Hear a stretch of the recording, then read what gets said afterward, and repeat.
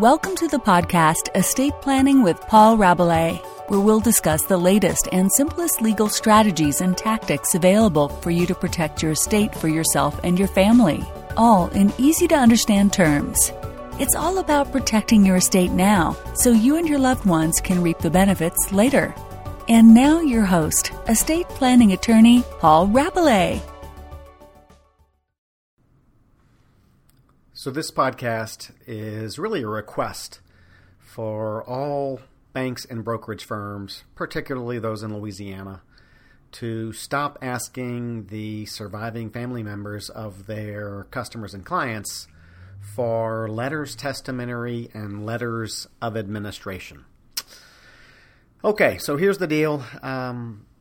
Someone passes away and the surviving family members, maybe spouse, kids, whoever, heirs, they go to their deceased loved ones or relatives' bank, credit union, brokerage firm, and someone at that financial institution tells that surviving family member, I'm sorry, your loved one's accounts are frozen. We can't give you any information. We certainly can't give you any of their funds.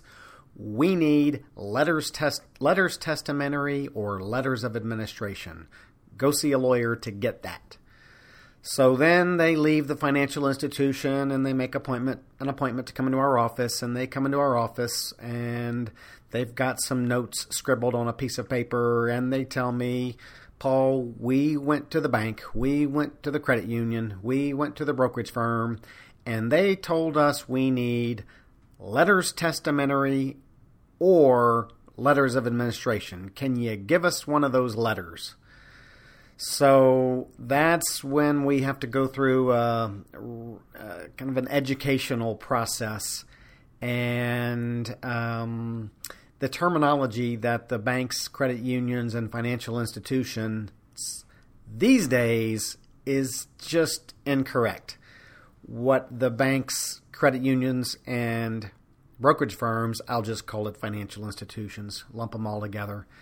What the financial institutions should be asking for is letters of independent executorship or letters of independent administration. So here's the deal.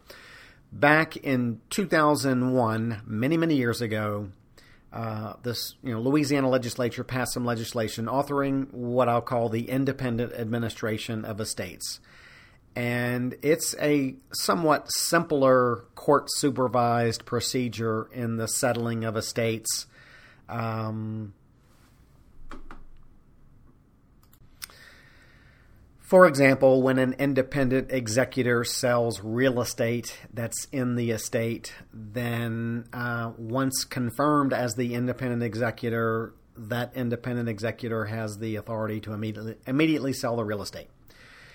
If someone's just an executor and they're not an independent executor, then they've got to go through a lot more red tape to be able to sell real estate or a movable property in the estate. They've got to get a judge to approve the particulars. They've got to advertise the sale a couple of times, several weeks apart in the local newspaper. Just a lot more hassle.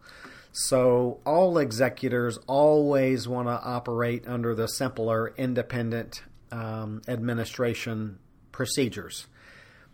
When can somebody be an executor versus an independent executor? Well, they can be an independent executor if either the will authorizes it, and quite frankly, all wills written since 2001 authorize the executor to be an independent executor. There's just no reason to require this additional court supervision. Sometimes wills are prepared by people who don't know what they're doing, so they don't expressly authorize this independent administration procedure, but virtually all wills since 2001 do. Or if the will doesn't authorize it, then after the person passes away, all of the heirs can agree that the named executor can be an independent executor. So,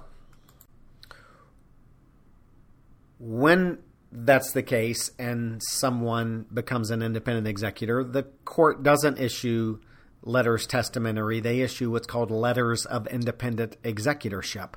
So that's what the banks should be asking for, because the overwhelming majority of estates that are operated under this administration is done with an independent administration, and thus the banks, the courts don't issue letters testamentary, they issue letters of independent executorship.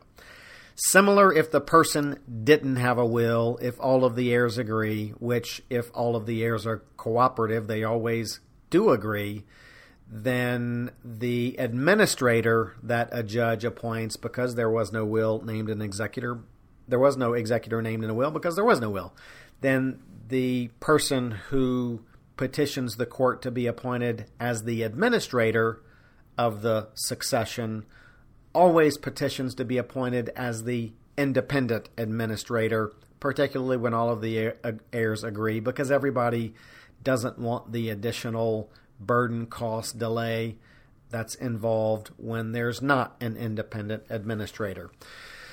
So, when someone is appointed as an independent administrator, the courthouse issues letters of independent administration. And again, in the overwhelming majority of intestate successions, people die without a will, the overwhelming majority wind up having an independent administrator rather than just an administrator. So that's a mouthful, but the bottom line is the public gets confused when the financial institutions request letters testamentary and letters of administration, when that's not even going to be part of the estate settlement.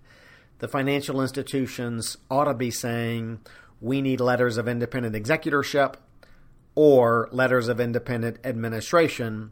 And if your loved one's estate is not going to be operated under the simpler independent administration procedures, then you could get us letters testamentary and letters of administration, but that's rare.